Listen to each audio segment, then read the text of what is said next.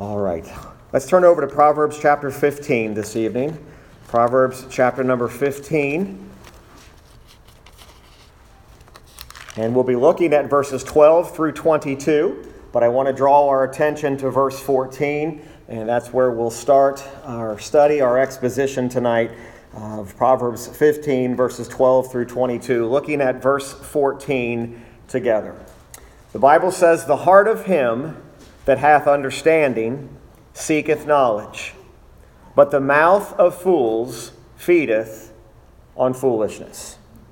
The heart of him that hath understanding seeketh knowledge, but the mouth of fools feedeth on foolishness. One of the very first things that struck me in that particular verse was that this verse is teaching us that the words of the righteous or the words of the pure are observable. And what I mean by that is that what a man says or what a man does is often more important than what he says. We are a people of words. We speak words when we shouldn't. We speak words when we should. We often speak sometimes, if we're honest with one another, we speak simply to hear ourselves talk. Sometimes our words have value. Sometimes our words have no value. Sometimes our words are edifying. Sometimes our words are destroying. We've learned throughout this series about the power of our words, and that words we speak ought to be words that bring edification, they bring encouragement, they bring someone to be uplifted. But isn't it an interesting thought to consider that how can words be observed, or how can words be seen? As you know, words are worthless if they're not accompanied by deeds of goodness. Of course, we know as believers today that our works, our deeds, they do not redeem us, they don't keep us saved, but they are the result, or should be the outflow, of a heart that's been changed. Something's taken place in us that now the words that we speak ought to match the deeds that we do. In other words, we ought to be people not just of words or people just of deeds, but people of deeds and words that are words and deeds of truth. We ought to speak truth. We ought to live truth. We ought to be able to have someone look at us and say, that's a person who lives the truth. What does it mean to have a heart that has understanding and a heart that seeks knowledge? A heart that has understanding is a heart that has an understanding of divine and spiritual things. In other words, a heart that understands the reality of God's work in their life, God's work in their heart. They understand and acknowledge the work of the gospel, what the gospel has done in their individual souls. And understanding the gospel and understanding spiritual things means we have an understanding or a comprehension of truth.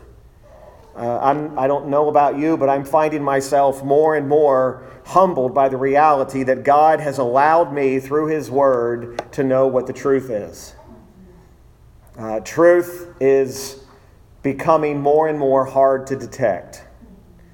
Everything you hear and everything you see and everything that is said is not always truth.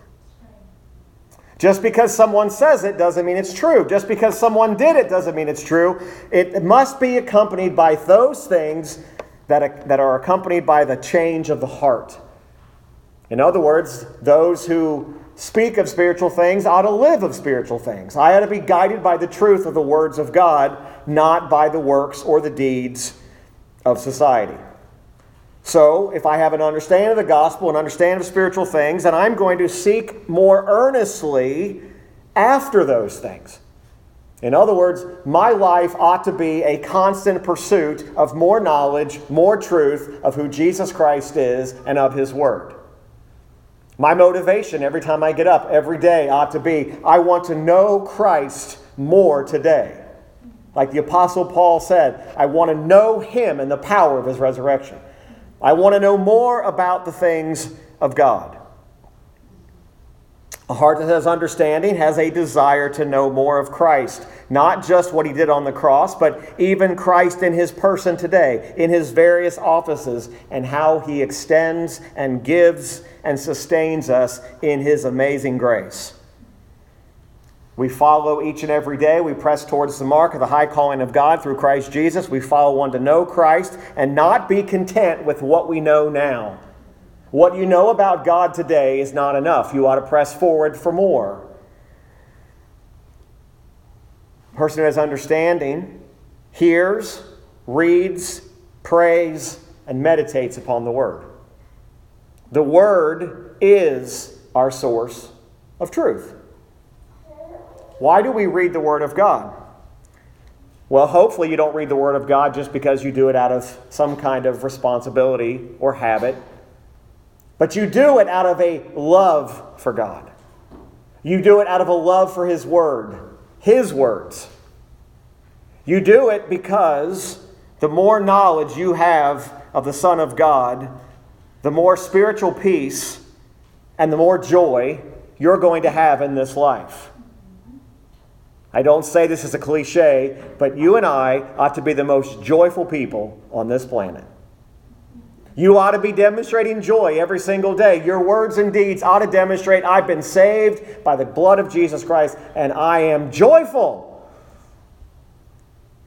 Now, in this text, in these verses, there's a number of different individuals' words and deeds that are given.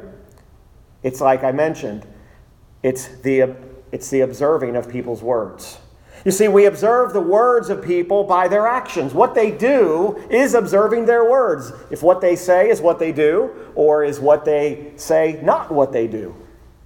My actions are observed. There's really two main categories or headings I want us to look at tonight. In verses 12 through 17, I want us to consider that the words of the pure are observed in their joy. The words of the pure are observed in their joy. And then secondly, verses 18 through 22, the words of the pure are observed in their humility. So we've got two real main points about these observable words. They are words that ought to be joyful and words that ought to be spoken in humility. Again, our desire for more knowledge of God is not so that we become arrogant, but that so our words and our actions match what's happened in our hearts. That's why that verse says, the heart of him that hath understanding seeketh knowledge. But again, we'll speak more about this when we get to the verse again, but the mouth of fools feedeth on foolishness. See, a fool only eats and desires more foolishness. He feeds on it. She feeds on it. It's not something they can get enough of. They continue to feed on foolish things. Now, in verse 12, we're reintroduced to an individual. This is not the first time we've heard about this person, but the person's referred to as a scorner. And a scorner here in verse 12 says, a scorner loveth not one that reproveth him, neither will he go unto the wise. Now, we've kind of learned this throughout our study, that a scorner is a person who resents the idea of being corrected or being reproved. So what they do in order to not accept or have to be the subject of reproof, they will avoid wise people so that their ways will not be called into question. In other words, if I just avoid someone wise, I can keep on doing what I'm doing because nobody will be there to correct me. But here's the reality about the fool. The fool can't avoid God. The fool must deal with God whether he or she wants to deal with God or not.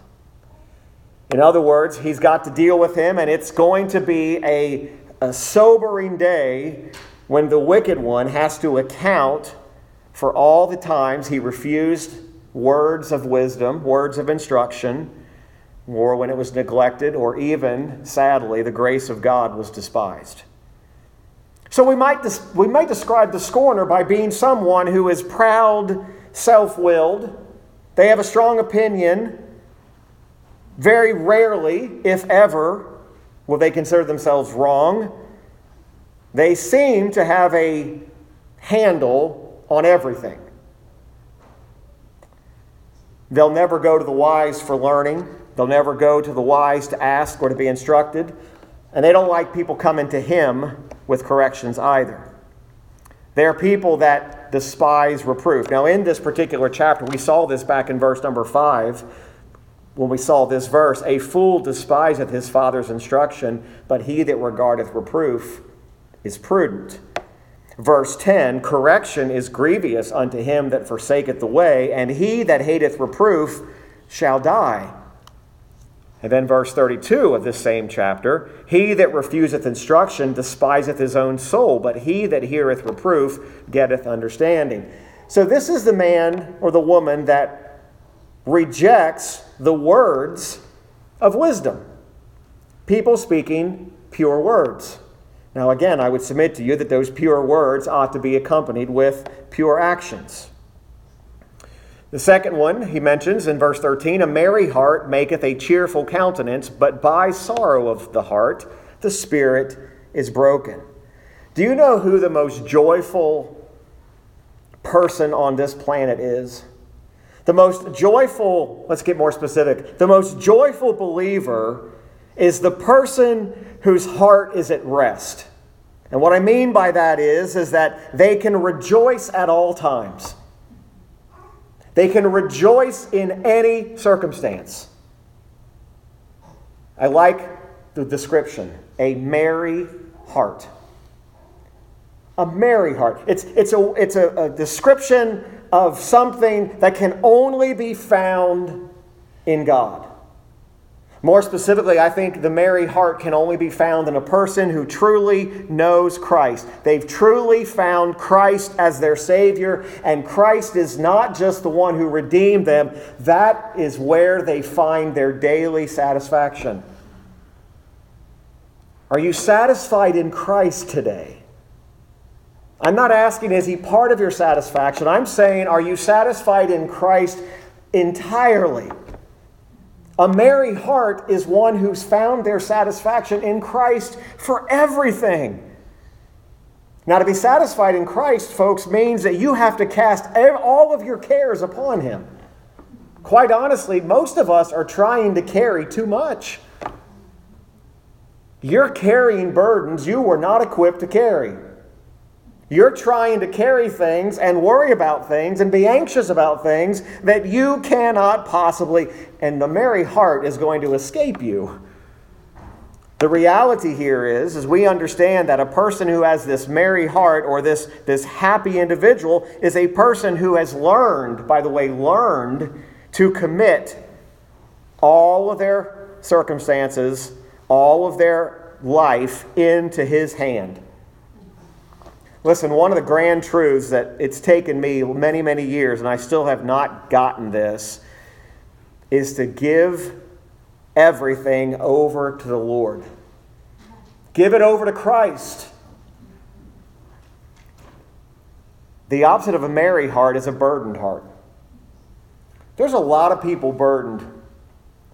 There's a lot of believers that are burdened down. My opinion of this is that they're burdened down because they have not learned how to cast their care upon the Lord. And by the way, it's learned. You learn to find satisfaction in Christ. You learn to have a cheerful countenance even when things aren't so good. You learn to have a glad heart even when you're not so glad. You see, that's a merry heart.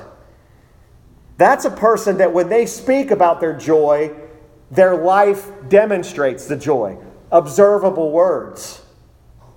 You know, when you try to speak and tell people that you have a merry heart, if you don't truly have it, it's obvious. I've watched Christians over the years try to convince me that they're really joyful and happy.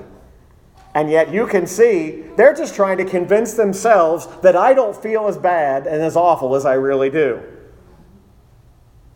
But when you talk to somebody who's truly found their satisfaction in Christ, from their salvation through all of their daily life, you will find a person that can't help but speak about the joy of God, and they can't help but live out the joy of God.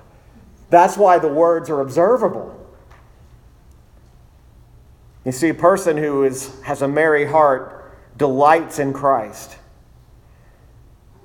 because He cares for us. Friends, there's nothing that will break you down more than trying to hide grief in your heart and trying to hide discouragement. Trying to just say, no, I'm really merry. I have a really merry heart. I really find my satisfaction in Christ. There's nothing that will break you more as a believer than pretending that you have not given everything over to Christ. It'll break you. You say, I've been doing it for years. It'll eventually break you because you're never going to be your own satisfaction. And those burdens that you think I got to carry, you're not going to be able to hold them. The condition of a lot of believers is that they will not allow Christ to be their satisfaction. He not only bore our sin, but he also bears our burdens. Remember what the Apostle Paul said in the book of Philippians. This is one of those passages that you could probably turn to every day because it would be applicable for that day. Philippians 4, verse 4. Paul writes, "Rejoice in the Lord always. And again, I say rejoice." Rejoicing is not just the words you say, it's actually the actions that you demonstrate. In other words, a person who's rejoicing doesn't just say, "I'm rejoicing," they actually are rejoicing. "Let your moderation be known unto all men. The Lord is at hand. Be careful for nothing." If you circle your Bible, you might circle that phrase, "Be careful for nothing." What does that mean? Be careful for nothing. "But in everything, by prayer and supplication with thanksgiving," here's where you're given the burden, "let your requests be made known unto God. And the peace of God, which passeth all understanding, shall keep your hearts and minds through Christ Jesus." Now we're going to deal with this a little bit deeper in just a moment, this next verse. "Finally, brethren, whatsoever things are true, whatsoever things are honest, whatsoever things are just, whatsoever things are pure, whatsoever things are lovely, whatsoever things are of good report, if there be any virtue, and if there be any praise, think on these things." Now watch verse 9 teaches us this is not something you just figure out. It's something you learn.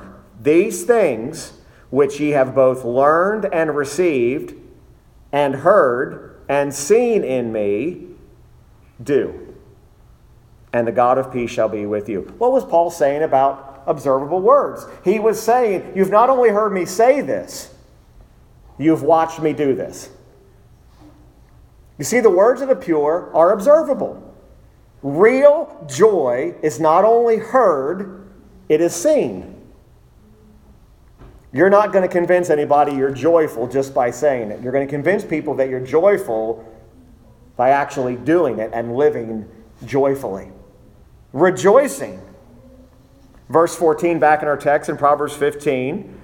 We dealt with this. We already dealt with the first half. "The heart of him that hath understanding seeketh knowledge, but the mouth of fools feedeth on foolishness." Let's dig in this a little bit deeper. You will become, this sounds like a cliche, but you will become like whatever you feed on. If you feed on foolishness all day, you're going to act like a fool. You're going to speak like a fool. If you fill your eyes and your ears with foolish things all day, that's what you're going to become. The man of understanding, on the other side, we learned about this a few minutes ago, values knowledge and devotes himself to pursuing after profitable things. The fool is not looking for truth. The fool is looking for things that feeds his or her lust. A fool, folks, does not want truth. Sometimes you're going to get into a debate with somebody who has no desire for truth. They only have a desire for foolishness. Because why? The Bible says the fool feeds on foolishness. It's what he thinks on. We just read that passage in Philippians 4. Think on these things. Think on things that are true. Paul never says feed on foolishness. You notice how you never memorized a Bible verse in Scripture over years of memorization that said feed on foolishness? But you do read verses that say, think on these things. Think on things that are pure. Think on things that are lovely. Think on things that are true. Feed on the truth. A fool is always looking for something to draw himself towards his own desires. Vanity, folly. A fool becomes more foolish than he was the day before. A fool becomes more empty than he was the day before. So if you've learned Christ, if you've learned how to know Christ, then what we do is we leave behind the things of the world. Don't attempt to feed on this world's philosophies as a believer. Stop taking it in, folks. At some point, you got to cut it off. It's no wonder believers are so discouraged right now, because you're feeding on foolishness. Now again, there's a big difference in being informed and feeding on it. Information sometimes comes very quickly, and you get the information. Feeding on it is just kind of the idea of chewing on it. And you're continuing to chew on it, and you keep going back to it and going back to it and going back to it. And then before you know, you're not thinking biblically, you're not acting biblically, you're not speaking biblically, and you're no longer joyful. Your joy has been robbed because you find yourself feeding on foolish things. And by the way, we're all guilty of this. It happens to us. There's a breakdown. There's a breakdown between what we really are and what our old nature still wants to pursue after. Listen, if you set the Lord before you and you find your satisfaction in Christ, set your mind on things that are edifying, you will grow in grace, you will grow in the knowledge of the truth. Psalm 119, the longest psalm, David speaks these words about this. Psalm 119, 103. And this was David. This is how David felt about the Word of God. How sweet are thy words unto my taste, yea, sweeter than honey to my mouth. Through thy precepts I get understanding, therefore, and how we need to hear this, I hate every false way. How do I learn how to hate things that are not true? Through His Word. Through His precepts, I get understanding. The person who has a knowledge of the true wisdom that's found in Christ, they want more knowledge. Just like David says, your words were so sweet, they were sweeter than honey to my mouth. In other words, I wanted more of it. Now we know that Solomon, who of course penned most of the Proverbs, did not always act in wisdom. As a matter of fact, you read towards the end of his life, he began to make decisions and choices that were not wise. But there was a point when Solomon desired God's wisdom. And he desired God's wisdom because he was getting ready to rule God's people. Now remember, Solomon was David's son. So he's following David upon the throne of Israel. And in 1 Kings chapter number 3, I love this because this is the desire of Solomon for the wisdom of God. Matter of fact, Solomon goes to God and his prayer is, God, give me more wisdom. 1 Kings 3, verse 5. The Bible says, in Gibeon, the Lord appeared to Solomon in a dream by night, and God said, ask what I shall give thee. I chuckled this morning. Imagine God coming to you and saying, what do you want? And I thought, now would I answer the way Solomon's going to answer? Here's God asking me, what do you want? And Solomon said, thou hast showed unto thy servant David my father great mercy, according as he walked before thee in truth and in righteousness and in uprightness of heart with thee. And thou hast kept for him this great kindness, that thou hast given him a son to sit on his throne as it is this day. And now, O Lord my God, thou hast made thy servant king instead of David my father. And I am but a little child. I know not how to go out or come in.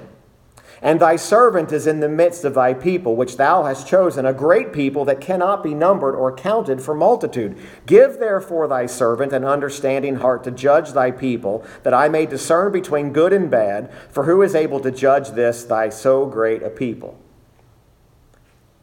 And the speech pleased the Lord, that Solomon had asked this thing.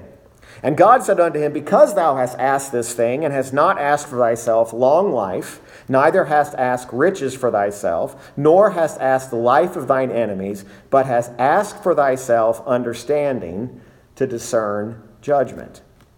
Behold, I have done according to thy words. Lo, I have given thee a wise and understanding heart. Isn't that what our main text was in Proverbs 15:14? Here's Solomon doing that very thing. Neither after thee, so that there's none like thee before thee, neither after thee shall any arise like unto thee. And I have also given thee that which thou hast not asked, both riches and honor, so that there shall not be any among the kings like unto thee all thy days. And if thou wilt walk in my ways to keep my statutes and my commandments, as thy father David did walk, then I will lengthen thy days. Now you think about it. Solomon prayed and asked for wisdom. Later on in chapter 4 of 1 Kings. 1 Kings chapter 4, later on in that next chapter, in verse 29, he does it again.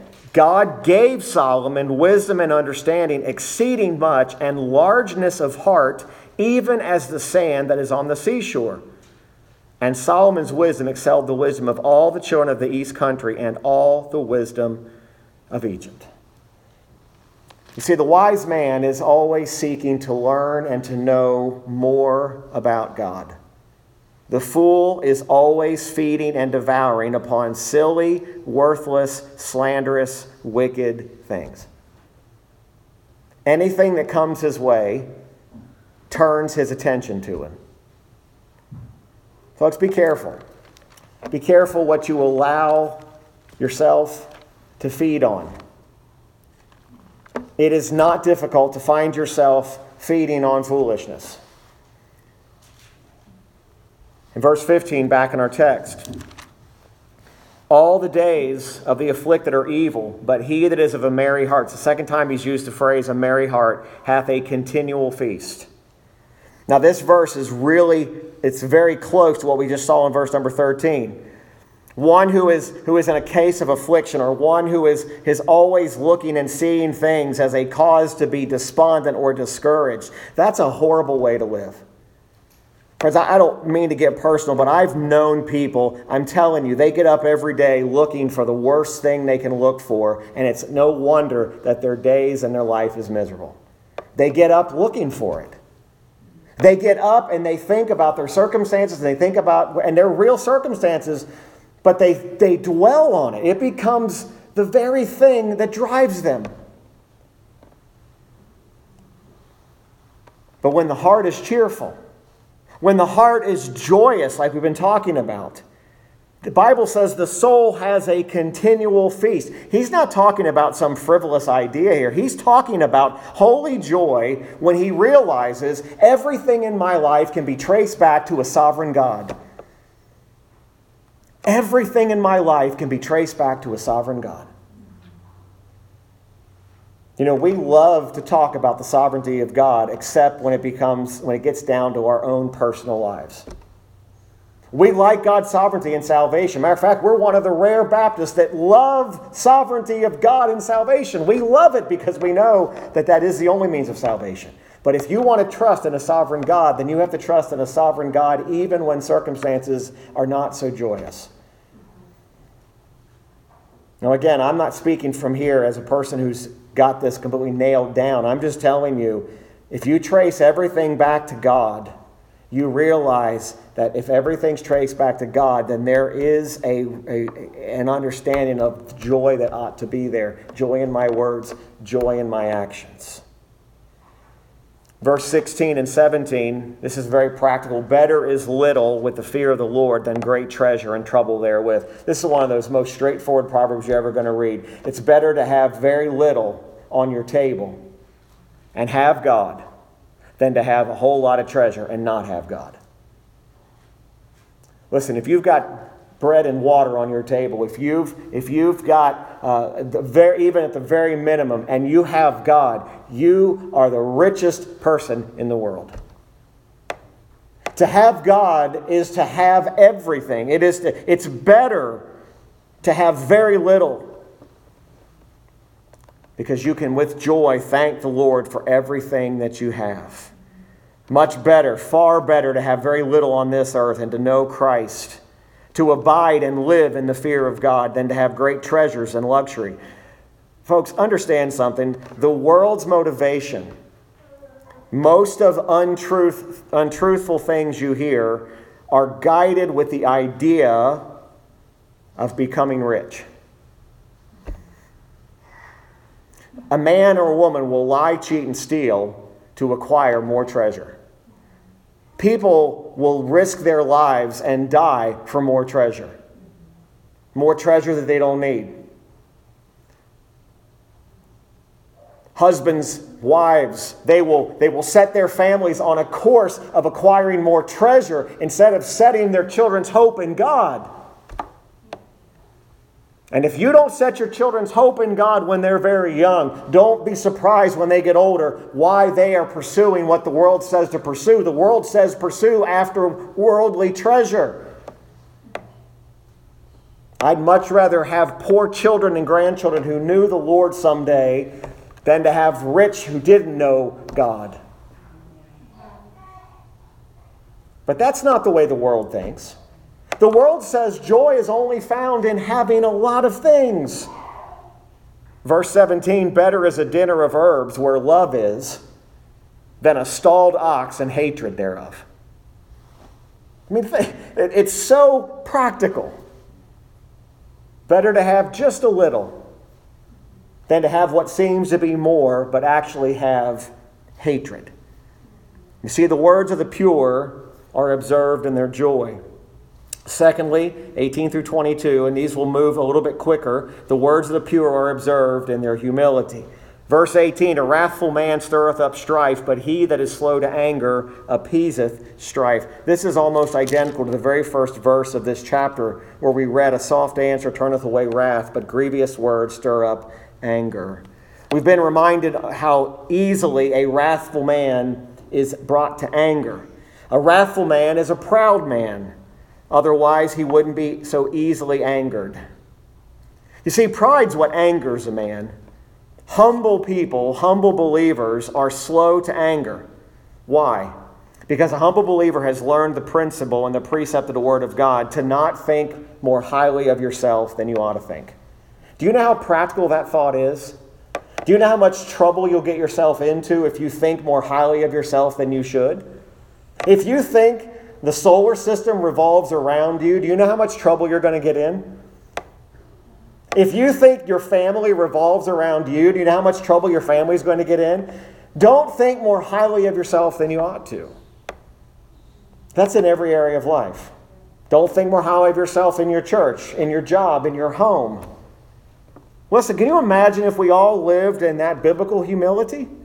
If we spoke humility and lived humility? If you have to tell somebody you're humble, you're probably not. Because your words of humility are going to come out. They're going to be demonstrated in the way that you live. Humility can't be faked. You cannot fake humility. Nobody buys it. Because they know it's not coming from a real heart that's been changed. A humble person does not quickly resent insults and offenses. You and I do not have to respond to every insult that's thrown at you. You don't. And I got to learn this. We all got to learn this. It's that idea of knowing, wisdom knows when to speak and when to not speak. But we also need to understand that humility brings us to a place where we can easily put off things because we know that our satisfaction is found in God. Now notice it says that this wrathful man stirreth up strife. In other words, he's the cause of a lot of contention. Why? Because he wants things stirred up. There are people in this world who love and thrive on conflict. Now, I despise conflict. I don't like it. I don't like it in any form. I don't like it on any level. Sometimes you can't avoid it. Sometimes conflict has to come. But I don't go looking for conflict. I don't intentionally want conflict to come. There are some that thrive on conflict. Instead of being the one who stirs up contention, we ought to be humble people who are slow to anger and peacemakers. Remember teaching little children to be peacemakers. I think us adults need we need a refresher course in being a peacemaker. We tell our kids, be a peacemaker. But then our actions show that maybe we're stirring up contention. Proverbs 26:21. Again, all these principles are not ever just found in one place. Proverbs 26:21 says this: as coals are to burning coals and wood to fire, so is a contentious man to kindle strife. Proverbs 29:22. An angry man stirreth up strife, and a furious man aboundeth in transgression. There's an old saying that it requires two people to make a quarrel, and where one keeps his temper and will not be provoked, anger subsides. So we understand that these aren't easy, but the words of the pure, these observations of our actions and our words. Verse 19, the way of a slothful man is a hedge of thorns, but the way of the righteous is made plain. Really, directly, this verse is teaching us that there's difficulties that are in the mind or the way of the slothful man, the man who is lazy, the man who is not willing to work. And you start thinking about this, and that lazy, slothful individual always seems to have excuses for why he can't do what he needs to do. He knows what to do, but he refuses to do it. On the other hand, the upright, the way of the righteous, is made plain. In other words, they find their responsibility to live a certain way, and they make a way. I don't know the kind of conversations you have in your home, but we, from time to time, have interesting conversations. Conversations about life and conversations about how to take things and what do we do. You know, conversations that are not officially counseling sessions, but they're, what do we do? And we sometimes have spoken about how it's becoming more and more witnessed in society that we seem to quit a lot easier than we used to quit. Like it doesn't take anything to stop people dead in their tracks anymore. Almost as if something obstacle comes up, we just blame the obstacle instead of making a way. Make a way through it. Make a way. I was listening to Peter Masters from the Metropolitan Tabernacle in London on this past Sunday morning. And I don't know how he got on the subject because the text was not about what it must have just been something that was on his heart. And he's talking to the city of London. I said, no, that doesn't affect us. That's London. That's not us. But he said something that was so profound. He said, I'm not sure in our modern generation that we could even live through or withstand a war because we've grown soft. We are a generation of soft. That's one obstacle comes up and we're like, well, that's it. I just quit. I'm done. And he went on to describe what it was like to live through the bombings in those world wars. And how people would be afraid to... I mean, life went on while these bombing runs were going on. Sirens would go off about incoming bombs, and people went on. And you know, we get some adversity in our life, and we get some things going on in our life, and we say, this is just too hard. There's always been a generation who's gone through something much harder than we've gone through. And again, this might be a stepping away from this for a moment, but really, finding a way to get through it. You know, we talk about, I'm going to do it, I'm going to get through it, but actually living that. I'm convinced, disagree with me or agree with me, pardon the English, we ain't seen nothing yet. I saw another great quote. If you think this is persecution, I don't know what you're living through. It's a generation who's just said, listen, it's hard, so let's just quit. But yet, if God's commanded us these things, if God's told us, we've got to obey His word. We press forward in obedience. If God tells us to go, we go. If God tells us to stay, we stay.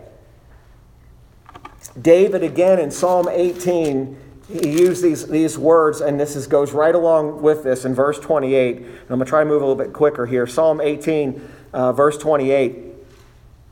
He says, "For thou wilt light my candle. The Lord my God will enlighten my darkness. For by thee I have run through a troop, and by my God have I leaped over a wall. As for God, His way is perfect. The word of the Lord is tried. He is a buckler to all those that trust in Him.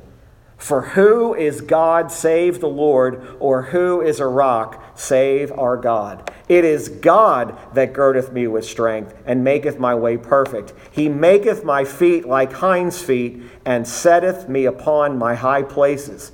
He teacheth my hands to war, so that a bow of steel is broken by mine arms.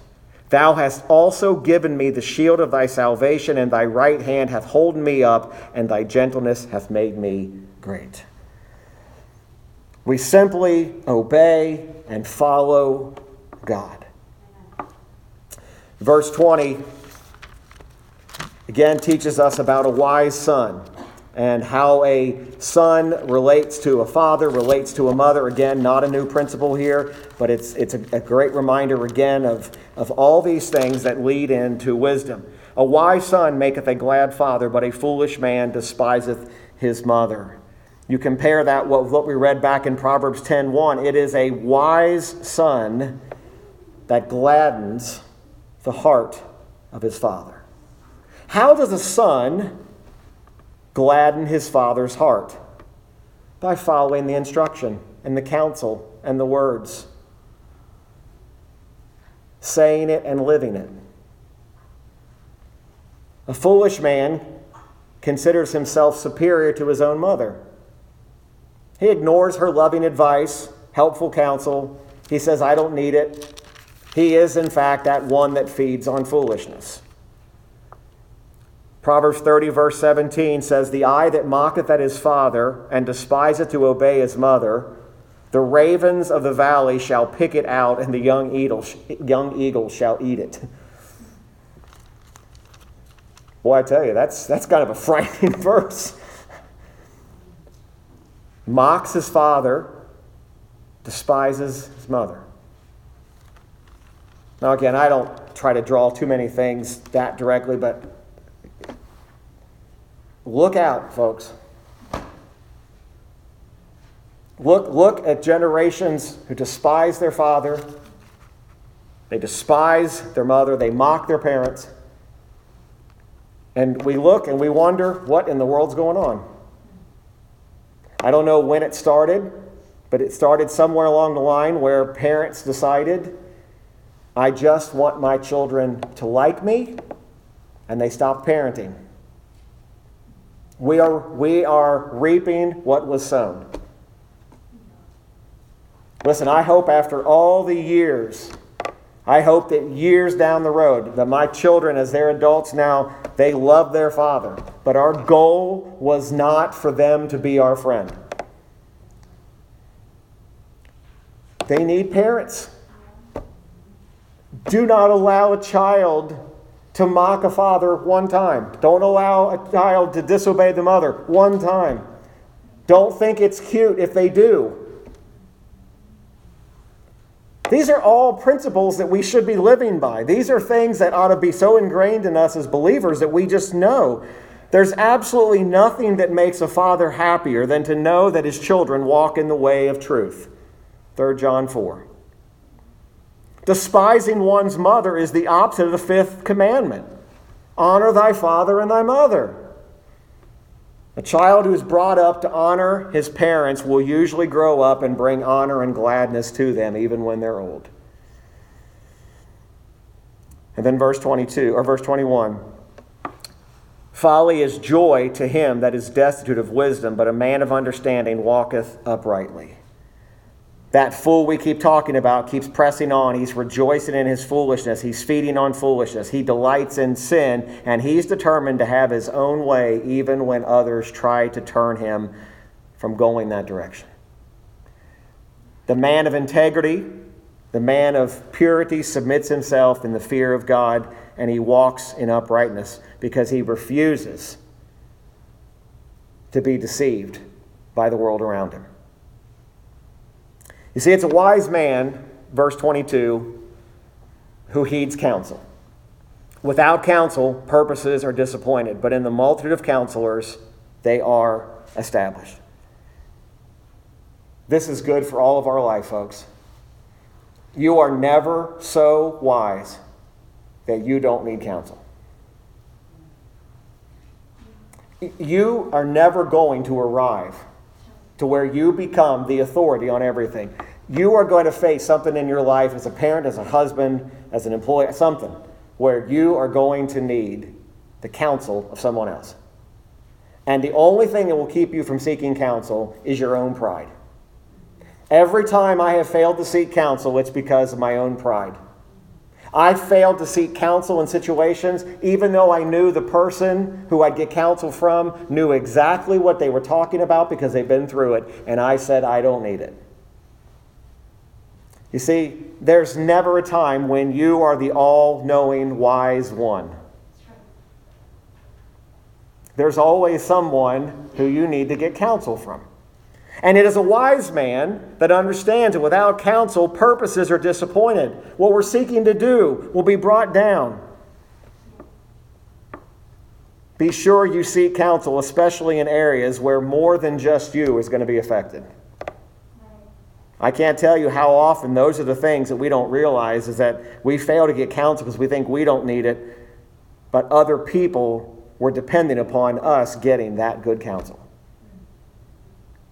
So sadly, what we bring to a conclusion here is, number one, that we are seeing less and less of observable joy and humility in believers. But the truth is that a heart that has God in it, a heart that has understanding, a heart that knows that my joy and my peace and my happiness is not found in what I have or what I acquire or what I might have, the heart of those in Christ know that the love of God that's been shed abroad in their hearts is more than enough. Our joy, speaking joy, living joy, speaking humility, living humility, only comes by the understanding that Christ is our total satisfaction. We live by faith.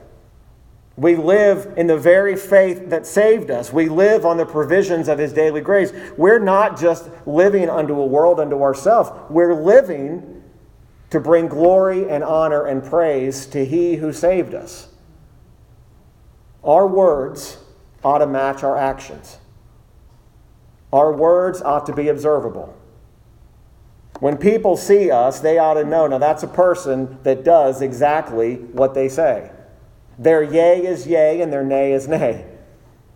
It's not sometimes this is what they say and then they do something opposite, or this sometimes what they say and then they say something opposite. It ought to be consistent.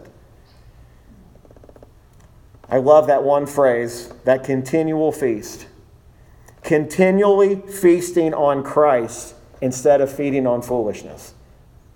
The heart of him that hath understanding seeketh knowledge, but the mouth of fools feedeth on foolishness. Let's conclude tonight with our reading from the Valley of Vision, chapter 7, page 286, entitled Blessings.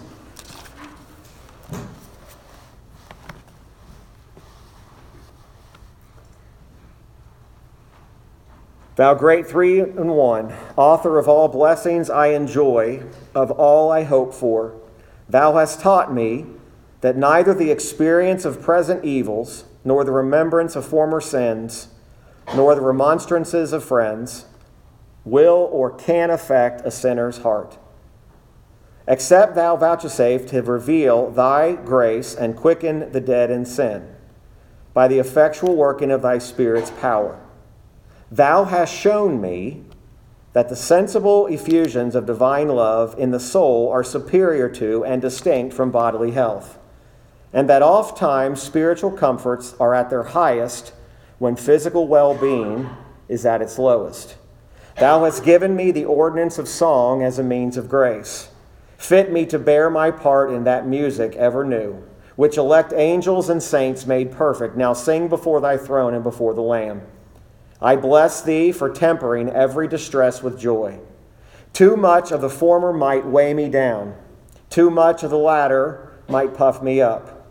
Thou art wise to give me a taste of both. I love thee for giving me clusters of grapes in the wilderness and drops of heavenly wine that set me longing to have my fill.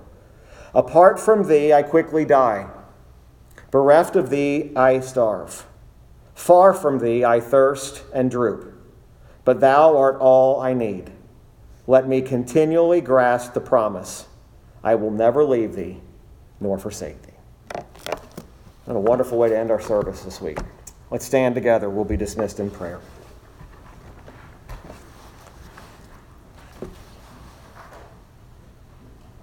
Heavenly Father, thank you so much for your goodness to us.